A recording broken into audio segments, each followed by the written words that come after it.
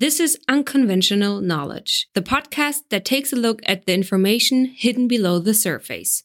Each episode, we ask an expert to give us an insider's perspective on a current event.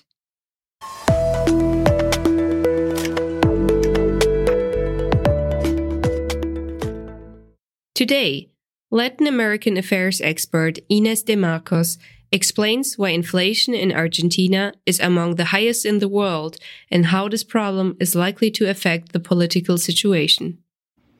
Argentina is facing the highest inflation in 3 decades, heading toward 100% by the end of the year. While in Europe or the United States, governments and people are struggling with inflation between 5 and 10% this year, Argentines are facing above 7%, but monthly. Government data on inflation shows that until this September, wages accumulated an average increase of 78%, compared to the rise in prices of 83%. This growing gap between wages and inflation only increases the social discontent with the government.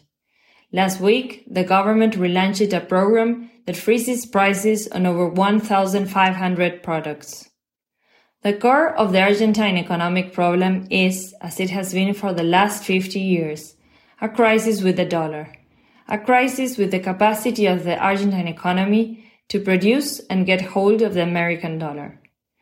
Citizens have always sought refuge in dollars as a defense mechanism against instability.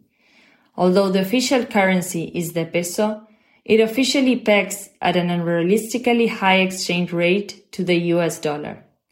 However, dollar purchases have been restricted to such an extent that almost no one can get the official exchange rate, creating all kinds of distortions. Politically, there is an ongoing tension between President Alberto Fernández and Vice President Cristina Kirchner, Peronism's most powerful figure. The political division was fully exposed when Ms. Kirchner forced out Mr. Fernández's first finance minister last July for trying to implement an agreement with the International Monetary Fund that required a sizable reduction of the deficit and stricter control of the money supply by the central bank.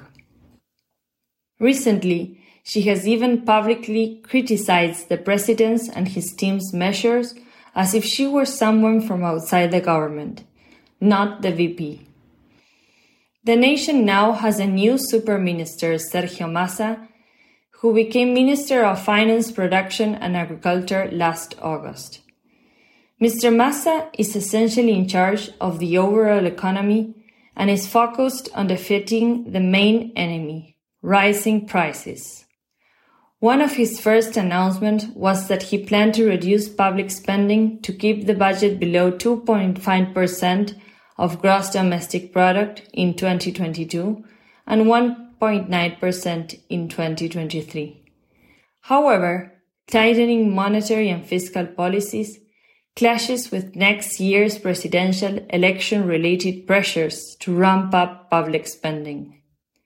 On the flip side, taming inflation can win elections.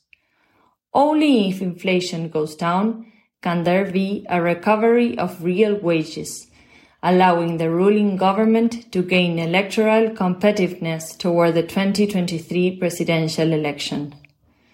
Why? Because, as it is well known, inflation is a tax that punishes especially the poor, as they are the ones who can defend themselves the least. But, at the same time, the lower class is also the heart of the current government's electorate, and this is where the problem lies. How will this scenario evolve?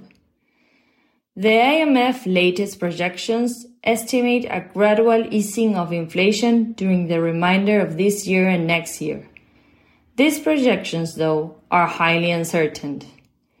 Persistent high inflation and growing poverty will probably exacerbate social discontent.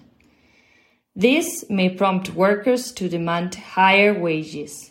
In the last few months, Argentina's powerful labor unions have secured future wages hikes at above current inflation levels, elevating inflation expectations even further. A recent win is the Truckers' Union, which will receive a salary increase of 107%. This kind of agreement may add up to trigger wage rise spirals.